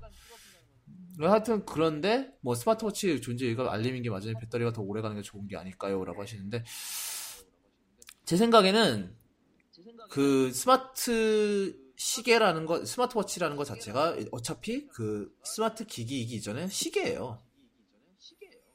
시계라는 거는 일종의 액세서리잖아요. 물론 이제 그러니까 많은 사람들이 시계를 바라보는 건 물론 시간을 보는 목적도 있지만 많은 사람들이 시계를 찾는 이유는 일종의 액세서리예요. 자기 이제 패션 스테이트먼트고 그런 건데 그러기에 페블의 디자인은 좀 그렇지 않나라는 생각이 들어요. 저 여기서 개인 취향이 많이 작용하는 부분이죠. 그러니까 그렇게 생각하시면 돼요. 뭐 제임스 본드가 과연 펩을 쓰고 등장을 할까?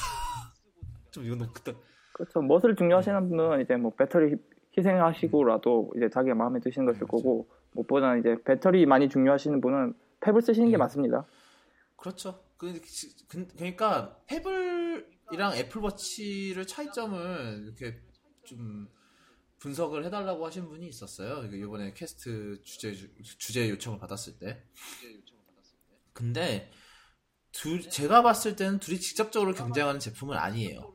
그러니까 계속 이제 왜냐면 페블이랑 자주 비교되는 이유가 페블이 그나마 스마트워치 중에서 제일 큰 성공을 거둔 회사거든요.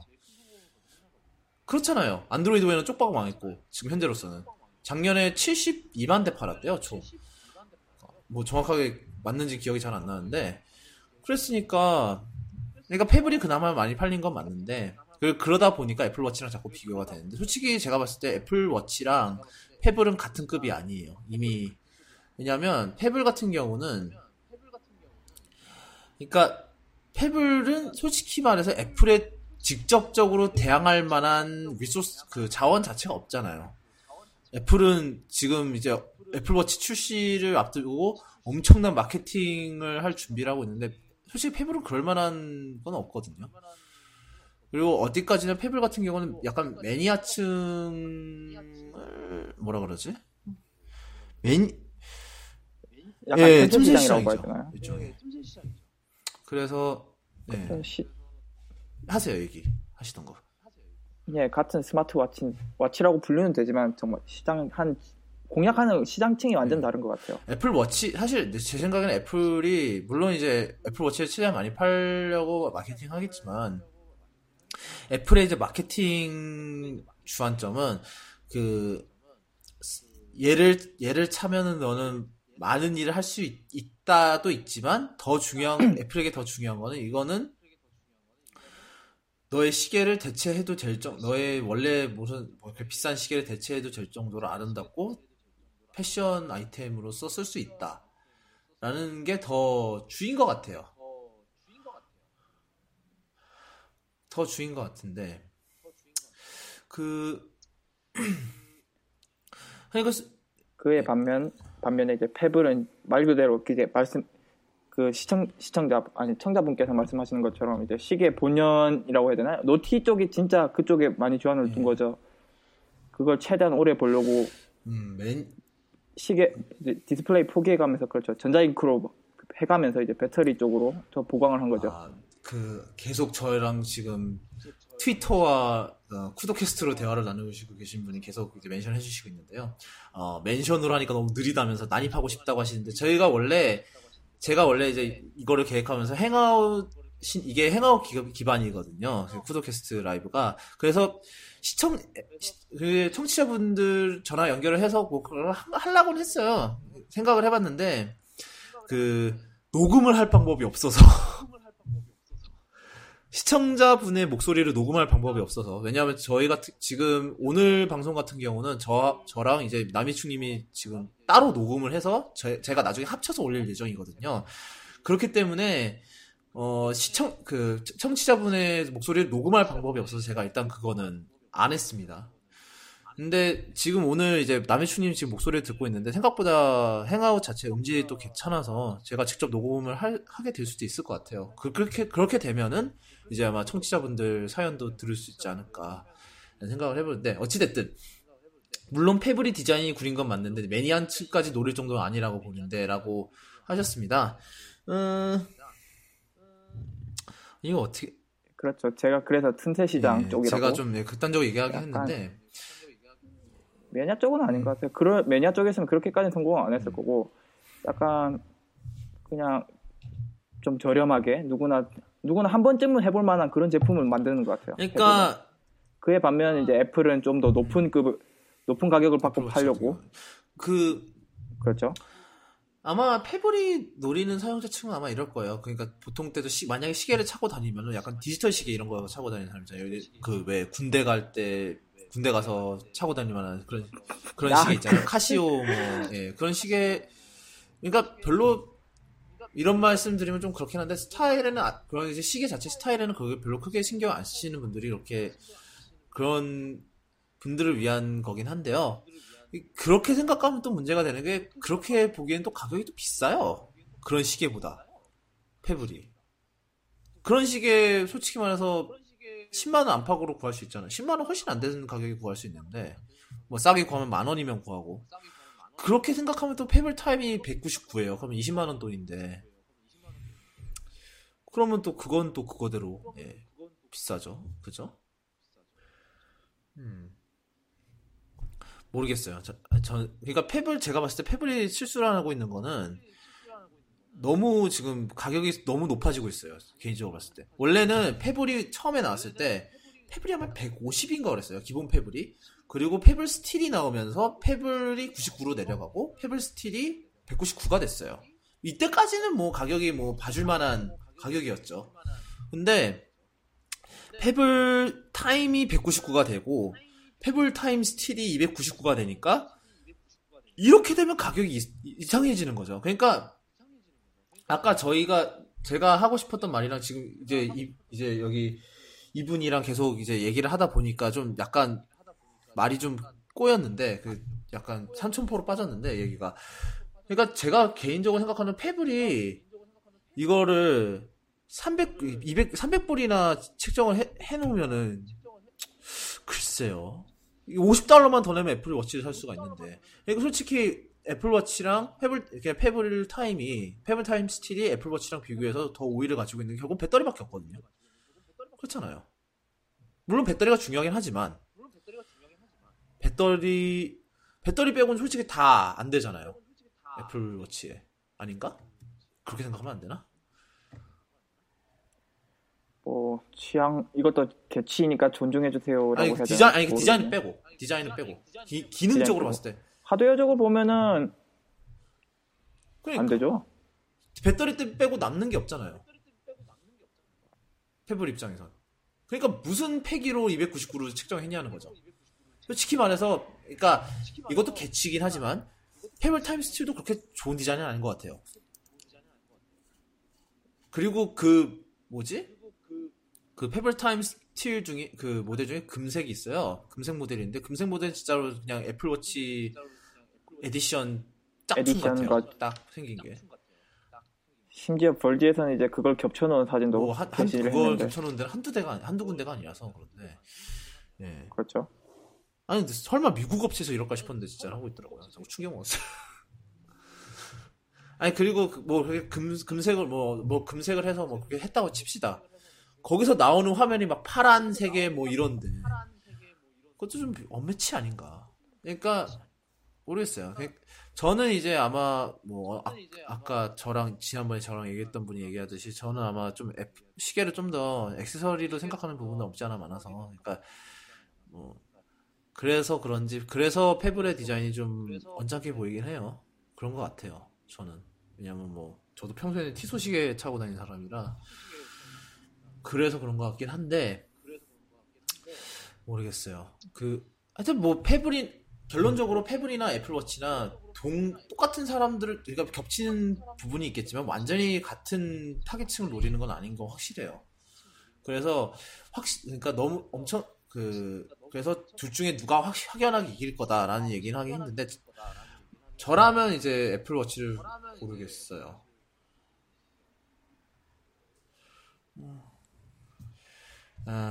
또 하셨네요. 애플워치하고 비교하면 확장성이 좋죠. 물론 디자인에서 딸리긴 하는데 안드로이드 지원도 되고 컵펌이 될 정도로 이것저것 건들 게 많다는 게 컵펌이라 또 커스텀 펌웨어로 돌아오죠. 저는 커스텀 펌웨어 이런 거 자체가 일반 사용자들한테 무의미하다고 생각을 하거든요. 안드로이드 커스텀 펌웨어 이런 것도 솔직히 예를 들어서 저희 어머니가 노트3 쓰시는데 노트3 커스텀 펌웨어를 설치하시겠냐고요. 뭐 저야 뭐 옛날에 갤럭시 S1 답답해서 커스텀 펌웨어 깔아보고 했다지만 지금의 저도 귀찮아서 못하겠는데 그거는. 커스텀 펌웨어는 아마 장담하건대 애플워치도 한두 달이면 나올 겁니다. 걱정 안 하셔도 됩니다. 그건 탈옥이라 하죠. 커스텀 펌웨어는 이제 그렇죠. 탈옥이 될 거고. 그러니까 탈옥이겠죠. 그러니까 이분이 말하는 확장성이 또 안드로이드 지원인데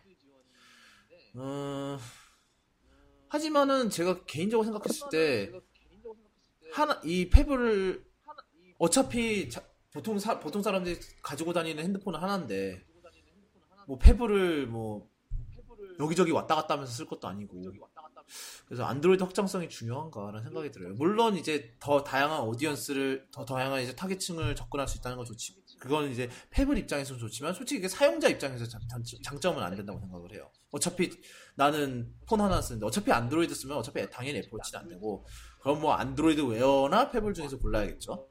뭐 그거는 이제 그때가 뭐 안드로이드 웨어는 또 안드로이드 웨어 쪽으로 가서 또 생각을 해봐야 될 문제고요. 근데 확장성이 좋다라고 보기는 그러니까 그 OS 지원을 떠나서 확장성이 더 좋다고 하긴 좀 또 그런 게 애플워치 같은 경우는 워치킷이 제대로 있으니까 훨씬 더 개발자들이 쉽게 워치용 앱을 만들 수 있다는 장점이 있어요. 글쎄요. 제 생각에는 글쎄요. 확장성이라는 게 솔직히 OS를 더 지원한다고 한 것 빼고는 그게 큰 메리트는 안 돼. 그러니까 사용자로서의 는 메리트가 별로 없다고 생각을 해요. 확장성 같은 경우는. 그렇다고 생각합니다. 또 오늘 이걸로 엄청나게 떠들고 있네요. 갑자기. 당황스러운데.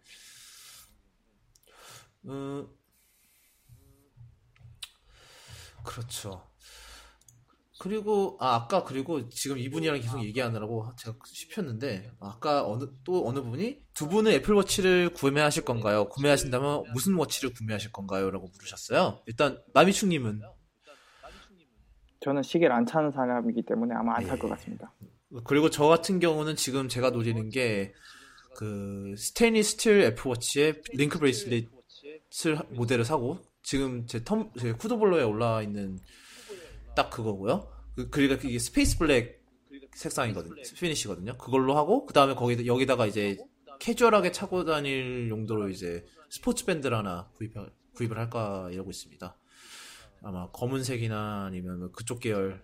왜냐하면 스페이스 블랙 같은 경우는 제가 매치를 다 해봤는데 스페이스 블랙 그러니까 검은색 계열은 검은색 밴드 아니면 거의 색상이 안 어울려요. 그러니까 검은색이 좀 이게 좀 강렬해서 그런 것 같긴 한데 색상상. 그래서 예, 그렇게 차고 다닐 것 같습니다. 저는.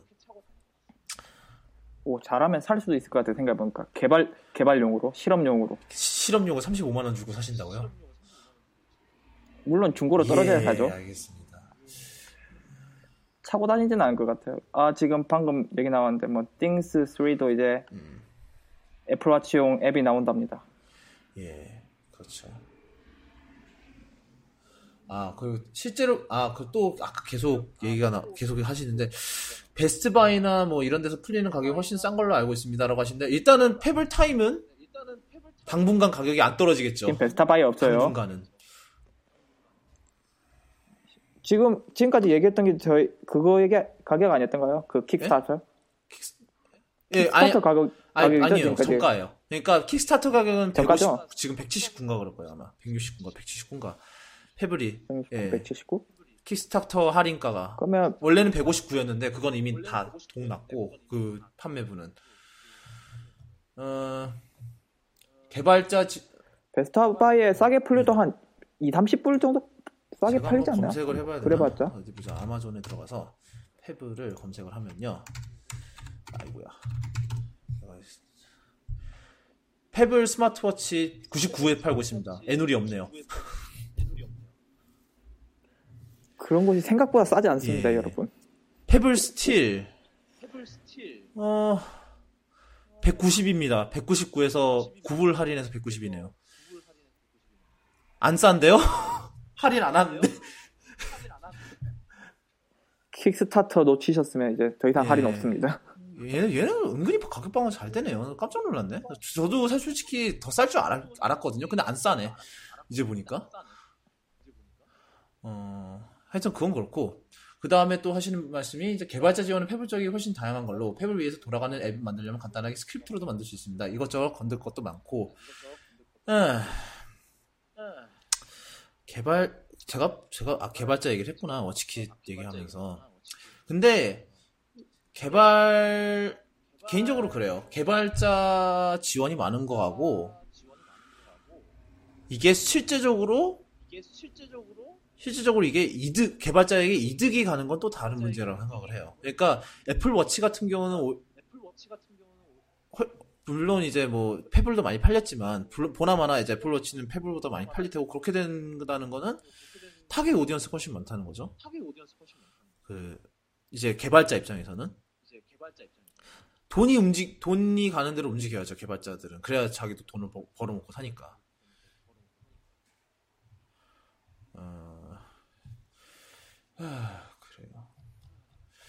그래요. 그리고 다른 분이 저기 채널에 채팅하는 뭐 그런 건 없나요? 라고 하시는데 제가 행아웃을 아직 확실히 익숙치가 않아서 여기 채팅이 있긴 있거든요. 근데 이건 그룹 채팅이 내부밖에 안 되네요. 예. 저희가 이런 거는 좀 조금씩 어떻게 방법을 찾아보도록 하겠습니다. 지금 원래는 제가 아까도 말씀드렸지만 원래는 이제 들으시는 분 한 분씩 초청을 해서 이렇게 하려고 그랬는데 녹음을 그분 목소리를 녹음할 방법이 없어서 그게 좀 그래서 일단은 보류를 하고 있는데 어쨌든 채널에 채팅하는 뭐 그런 건 없어요. 행아웃이 그런 건 지원 안 하네요. 그러니까 채팅이 있긴 한데 이게 채팅 같은 경우는 안에 있는 사람들만 채팅을 볼 수 있게 해놓은 것 같아요. 입력을 하고 볼 수 있게 해놓은 것 같아요. 그리고 뭐 Q&A가 있는데 Q&A가 있군요. 그걸 쓰시면 될 것 같아요. Q&A는 있습니다. 여기 행아웃으로 들어오시면 이제 Q&A는 있는데 하여튼 채팅하는 1, 2회 질문이 또 있었네요. 제가 생각을 못하고 있었는데 1, 2회는 어디서 보나요? 1, 2회는 그 아이튠스 팟캐스트에서 들으실 수 있고요. 그 다음에 아이튠스 팟캐스트에서 쿠도캐스트를 영어로 검색하시면 들어가실 수 있습니다. 그리고 URL도 사운드 클라우드에서도 RSS 피드 URL도 있고요. 그 다음에 사운드 클라우드 / 쿠도캐스트를 하시면은 아마 될 겁니다. 제가 쿠드 네트워크 홈페이지에 다시 다 올려놓도록 하겠습니다. 이거에 대해서는. 그렇고요. 계속 슬랙을 하나 이분이 또 슬랙을 하나 만들어서 거기다가 하자고 하시는데 그럼 일이 너무 커지는데. 일이 커진다.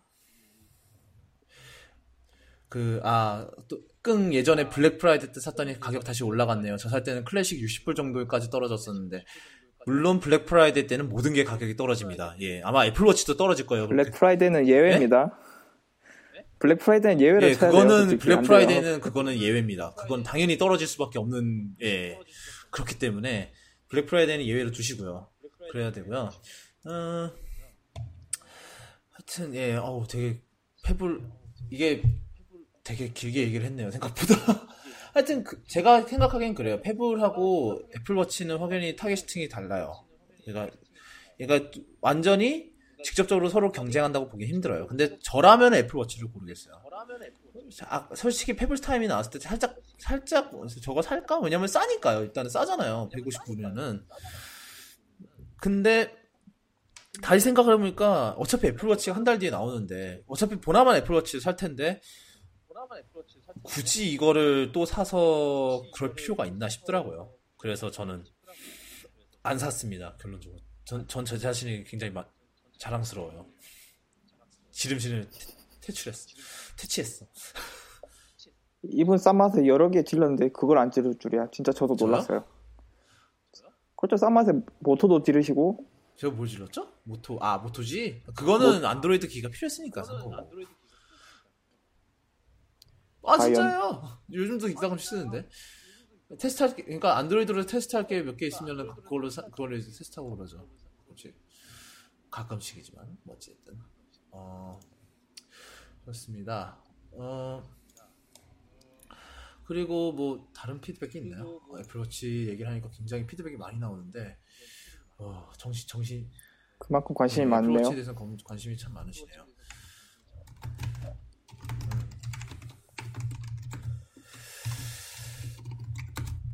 그렇습니다. 그런 것 같아요. 개인적으로 애플워치는 지르는 걸로 안 치시는 건가요? 지른다니까요. 아직 안 질렀지만 지를 거예요. 지른다고요. 그렇게 하실 필요 없다니까. 하여튼 그렇습니다. 하여튼 애플워치가 이렇게 나올 거고요. 어쩌다 이렇게 됐지? 어쩌다가 지금 1시간 13분 됐습니다. 광속으로 시간이 흐르네. 하여튼 솔직히 개인적으로 애플워치 이번에 말이 꼬인다. 결국 이번 이벤트에서 애플이 확실히 해야 될 거는 이제 애플워치가 정확하게 뭘 해낼 것이고 사용자를 위해서 그 다음에 가격이 어떻고 정확하게 가격 티어가 어떻게 나오고 그 다음에 언제 배터리는 얼마나 갈 것이고. 그렇죠. Right now는 아니고요. 그러니까 루머상으로는 4월 첫째 주예요. 지금 현재 4월 첫째 주부터 판매를 시작한다고 되어 있는데 일단은 근데 이렇게 이벤트를 일찍하는 거 보면 정말 얼마 안 남은 것 같긴 해요. 뭐 한 달 뒤면 팔긴 할 건데 사실 애플 입장에서 제일 중요한 건 이제 애플워치가 어떤 기능을 해낼 것인가라는 거를 이제 하는 게 제일 중요하다고 생각을 합니다. 저는. 아무래도 그 부분에 대해서 지금 모르는 게 굉장히 많거든요. 솔직히. 그러다 보니까 그게 중요하다고 생각을 해요. 그리고 뭐 가격 같은 경우도 중요하죠. 가격이 지금 가격 예측이 완전히 여기저기로 왔다 갔다 하고 있어요. 애플워치의 다른 거는 대부분 그러니까 기능 자체 이런 거는 많이 얘기가 나왔는데 가격이 나오는 게 하나도 없어요. 그래서 전혀 가늠이 안 되고 있습니다. 그래서 저는 이게 뭐 워치 에디션이 뭐 몇만 불을 할 거라는 얘기도 있고 뭐 2만 달러 뭐 이런 식일 거라는 얘기도 있고 한 5,000달러 선? 5,000달러 아래일 거다라는 얘기도 있고 얘기가 참 많네요. 그래서 그런 면에 대해서 애플이 확실하게 얘기를 해야 되지 않나. 그리고 밴드는 어떻게 할 것인가라는 그런 문제도 있고요. 저 같은 경우는 아까 말씀드렸다시피 그 스테인리스 스틸 스페이스 블랙 애플워치에다가 링크 브레이슬릿을 하고 그 다음에 거기다가 이제 스포츠 밴드를 살 건데 무슨 제임스 본드 영화 마티니 주문하는 기분이네요. 젖지 말고 흔들어서. 그래요. 그리고 저 아마 서드파티 앱을 많이 다루지 않을까 싶어요. 왜냐하면 결국 애플워치, 그러니까 애플의 대부분의 애플 제품을 살리는 건 서드파티 앱이기 때문에 뭐 아이폰도 그랬고 아이패드도 그랬으니까요. 그래서 그런 거에 대해서 좀 더 얘기를 많이 하지 않을까라는 생각을 해요. 얼마나 길지를 모르겠어요. 제 생각에 1시간 반 정도를 예상을 하고 있는데. 그리고 또 다른 루머로는 이제 12인치 맥북이 이번에 나올 거라는 얘기가 있어요. 레티나 맥북 에어고 뭐 여러 가지 이름을 불렸던 제품인데 드디어 공개가 될 거라는 얘기가 있습니다. 이거는 뭐 아직 확실치는 않고요. 왜냐하면 2분기부터 생산을 시작한다는데 아직 2분기가 아니에요. 3월은. 그래서 WWDC 때 공개를 할 수도 있고요. 지금 공개를 한다면 얼마 뒤에 뭐 할 수도 있고요. 제 생각엔 그래요. 아까 그분이 또 애플워치 특집으로 다루실 때 한번 불러주세요. 재밌겠네요. 라고 하시는데, 아마 리뷰 올리고 나서, 그 리뷰 특집 때 한번, 그러면 제가 저한테 얘기를 해주세요. 그러면 그때 제가 어떻게 해보도록 하겠습니다. 애플워치 리뷰 올리고, 그 다음에 뭐, 그런 리뷰에 대해서 얘기를 할 때, 그때 한번 같이 초대를 해서 얘기를 나눠보도록 하겠습니다. 이렇게 일이 커지네요. 그죠? 원래 일은 키워야 제맛이죠. 그렇죠. 하여튼 그렇고요. 제 생각에는 뭐 레티나 맥북 에어 같은 경우도 별로 나온 게 별로 정보가 하드웨어 정보나 이런 게 별로 나온 게 없기 때문에 그것도 흥미로울 것 같아요. 예전 뭐 루머상으로는 USB Type-C였나요? 그렇죠. USB Type-C 3.1 Type-C를 채용해서 그걸로 전원 공급하고 USB 뽑고 다 할 거라는데 너무 좀 급진적이지 않나? 제 생각에는 그냥 루머였는데. 메인 노트북 용도는 아닌 것 같아요. 애초에 이 노트북이 그냥 약간 크롬북 같은 그렇죠. 느낌. OS 10이 달린 크롬북 그런 거 비슷한 느낌이.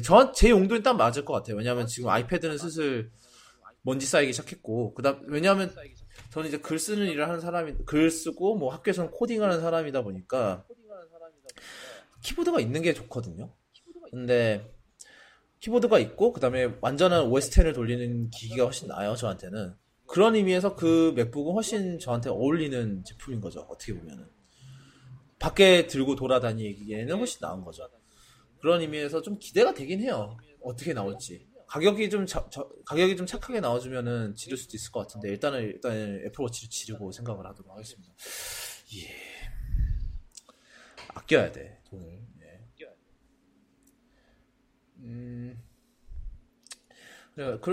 제 생각에는 그럴 것 같아요. 애플워치하고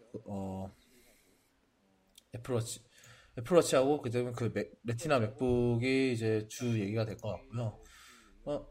그리고 iOS 8.2가 다음 주에 iOS 8.2가 다음 주에 나오는데 사실 이건 좀 이상하긴 하죠. 왜냐면 8.2의 원래 주목적은 바로 이제 애플워치 지원을 하는 거예요. 그래서 애플워치 지원과 이제 워치킷이 들어가서 개발자들이 애플워치를 위한 앱을 이제 아이폰 앱 안에다가 넣으면은 iOS 8.2가 그걸 읽어낼 수 있는 게 생기는 건데 그거를 왜 그거를 왜 벌써 이렇게 일찍 내놓는지 그런 생각이 들긴 해요.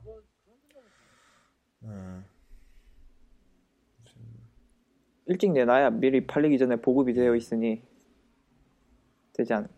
그런 나중에 문제가 생기지 않겠죠 아마 그런 의도일 수도 있고 다만 이제 시계를 쓰지 않는 사람들의 입장에서는 8.2에 대해 기대할 수 있는 부분이 이제 버그 수정인데 루머상으로는 이제 서드파티 키보드 버그가 여전하다는 소문도 있고 와이파이 안정성 아직도 여전하죠. 예, 버그 수정을 좀 많이 해야 될 것 같아요.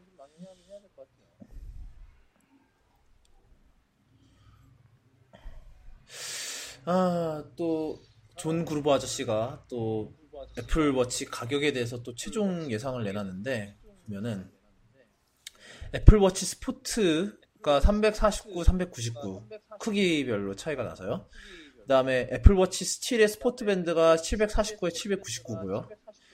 애플워치 스틸 클래식 버클이 849에 899, 애플워치 스틸 그 체인메일 루프가 949, 999, 애플워치 스틸 모던 버클이 38mm에 1199, 애플워치 스틸 레더 루프 42mm짜리가 1299, 애플워치 스틸 링크 브레이슬릿이 1499, 1599, 애플워치 스페이스 블랙 스틸 링크 브레이슬릿이 1599, 1699.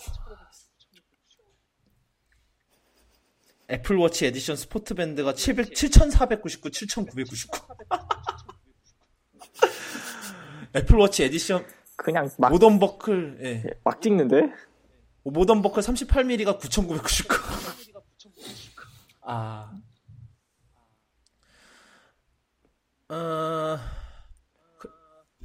설마 그런데 그게 실제로 일어났습니다. 이러진 않겠죠?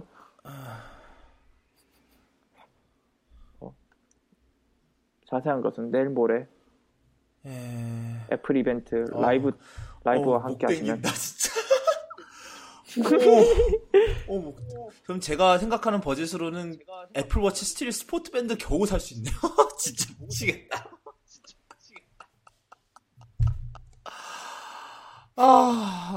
머리 아프네요. 포기하면 편합니다. 아유. 너무하네 진짜. 근데 이분이 이거를 예상하는 그런 근거가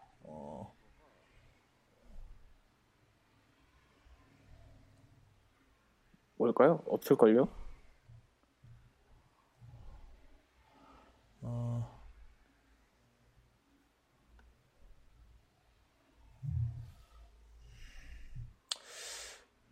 되게 글을 길게 써서 지금 빨리 속독을 하기가 힘든데 밴드 따라서 엄청난 차이를 줄 거다. 그리고 링크 브레이슬릿 같은 경우는 그 굉장히 수제작했다는 점을 굉장히 강조하고 있기 때문에 그것 때문에 굉장히 비쌀 거다라는 식으로 얘기를 하네요.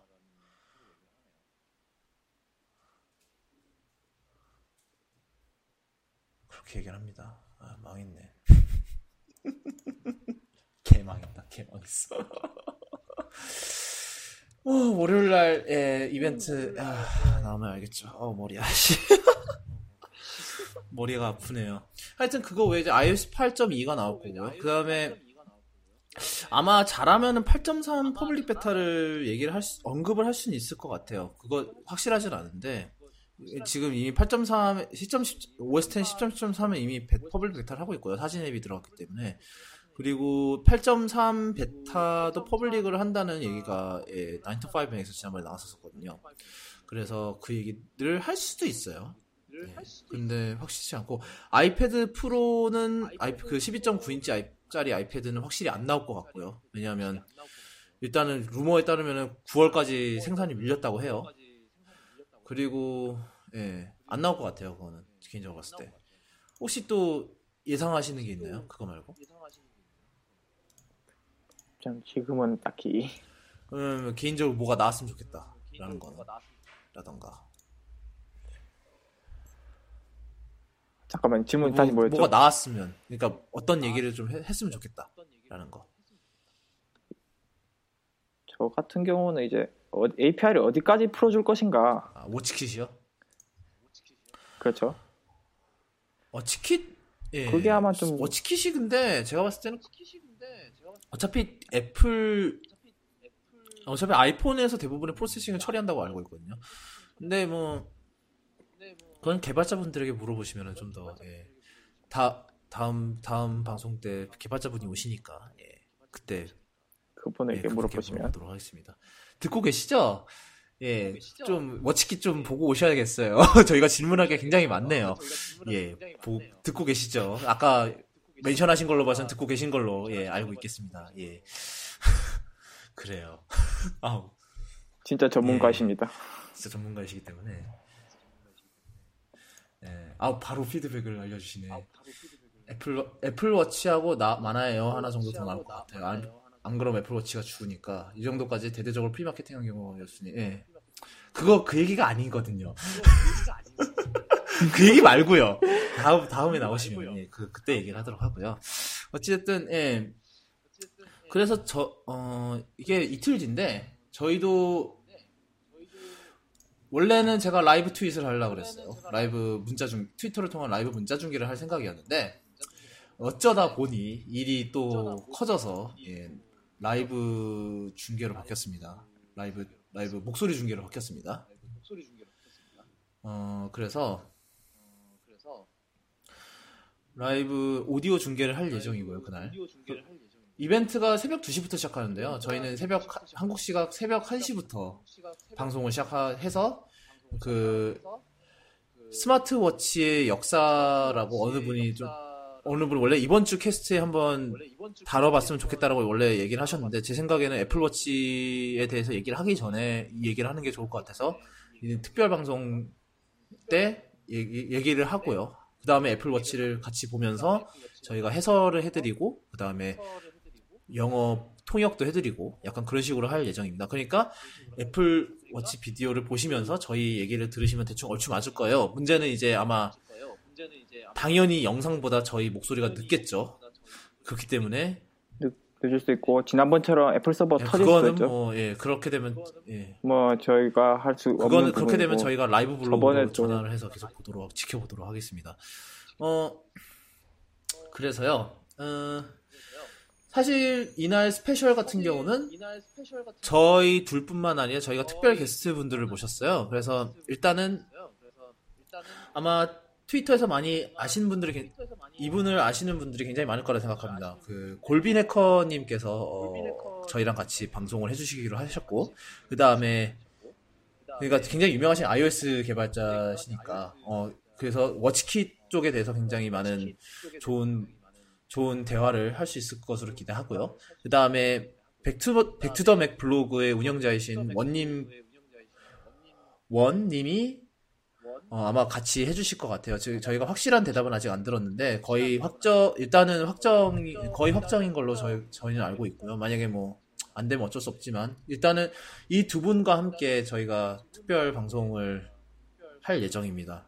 어쩌다 일이 이렇게 커졌어요. 어떡해. 저의 존재감이 완전 묻히는데요. 저 그날 아유 어디 가세요? 안녕히 계세요. 나 좀 도와줘요. 아우 사실 제가 이런 애플 이벤트 라이브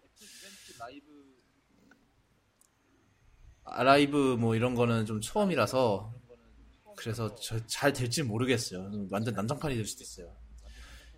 골빈 해커님 iOS 개발자 아니시라고요. 저희보다는 훨씬 더 퀄리파이 하신 걸로 알겠습니다. 저희보단 낫잖아요. 솔직히 말해서. 어찌됐든 유명하신 그냥 개발자라 할게요. 유명하신 개발자이신 골빈 해커님이랑 같이 얘기를 하도록 골빈 해커님과 그 다음에 백투더맥 블로그 운영자이신 원님과 같이 푸드캐스트 라이브 스페셜을 진행할 예정이고요. 그러니까 한국 시각으로 화요일 새벽 1시부터 시작합니다. 이벤트는 2시부터인데 1시간부터 이제 프리 이벤트 방송을 시작해서 저희들끼리 이제 좀 예측도 해보고 그다음에 스마트워치 자체에 대해서도 간단히 얘기를 나눠볼 예정이고요. 그리고 이벤트가 시작되면 이제 중계를 하도록 하겠습니다. 아마 이벤트는 제 생각에는 길어봤자 2시간일 것 같아요. 1시간 반에서 2시간일 것 같은데 그리고 물론 그날 것도 녹음을 어떻게 해서 올리도록 하겠습니다. 저희가 다 했나요, 이제? 끝날 때가 됐나? 예, 저희 할 거 다 했죠. 분량 걱정하다가 지금 애플워치에서 1시간 보낸 것 같은데. 예, 1시간 보냈죠. 1시간 반을 넘었습니다, 드디어. 아까 50분쯤에서 분량 걱정했으니까 아마 한 40분? 40분, 50분 얘기를 한 것 같은데, 애플워치에 대해서. 또 이랬네. 또 하나에 몰려서 얘기를 했네요. 참, 우리도 참 대단해. 하여튼, 그러니까 물론 다음 주 쿠도캐스트 있을 예정이지만, 쿠도캐스트 스페셜이 화요일 날 있으니까, 예, 많은 기대 부탁드리고요.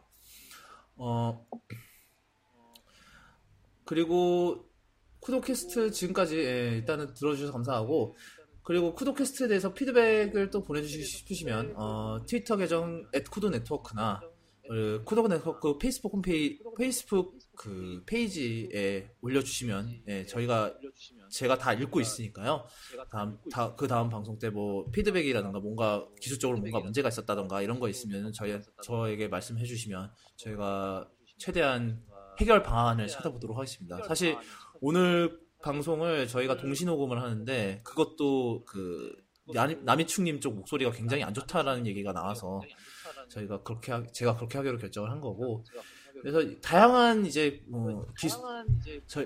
청취자분들이 훨씬 더 듣기 쉽게 듣기 좋게 여러 가지 방법을 강구하고 있으니까 그런 아이디어가 있으신 분들은 저에게 멘션을 보내주시면 저희가 적극 반영을 하도록 하겠습니다. 저희 기술이 된다는 말이죠. 예. 지금까지 그러면은 그리고 제 트위터 핸들은 쿠도쿤의 언더대시고요. 그 다음에 진주시의 남이충님은 @진주3위입니다. 그 진주시의 그 진주 맞아요. 예. 3위는 뭔 뜻이죠, 그나저나? 나 궁금했는데. 아무것도 예. 없습니다. 숫자가 예. 필요했는데 그냥 치기 편한 거 치다 보니까 3위. 트위터 아무 의미 얘기였어요? 아니면 없습니다. 옛날 어디 뭐 네이버 만들었을 때 얘기인가? 트위터 만들 때 이거 만들었어요. 트위터에서 번호 치라고 그래요? 아이디에? 왜냐면 진주란 아이디가 이미 누가 쓰고 있기 때문에 그랬군. 치다 보니까 32까지 넘어갔어요. 그게 그건 거였어요? 그런 거였어요. 아무 의미 뭐야? 없습니다. 아무런 의미 없어요. 그렇구나. 예. 사실 저도 쿠도군에 언더대시가 들어간 이유는 누가 쿠도군을 이미 가져갔기 때문에 저도 그랬긴 했습니다. 예. 맞아요. 원래 아이디 보면은 의미 있을 것 같은데 아무 의미 없는 경우 많잖아요. 그렇죠. 예. 그런 겁니다. 그런 걸로. 예, 하여튼 쿠도캐스트 3회 지금까지 들어주셔서 감사하고요. 모레 애플 이벤트 스페셜 방송 때 또 찾아뵙도록 하겠습니다. 들어주셔서 감사합니다.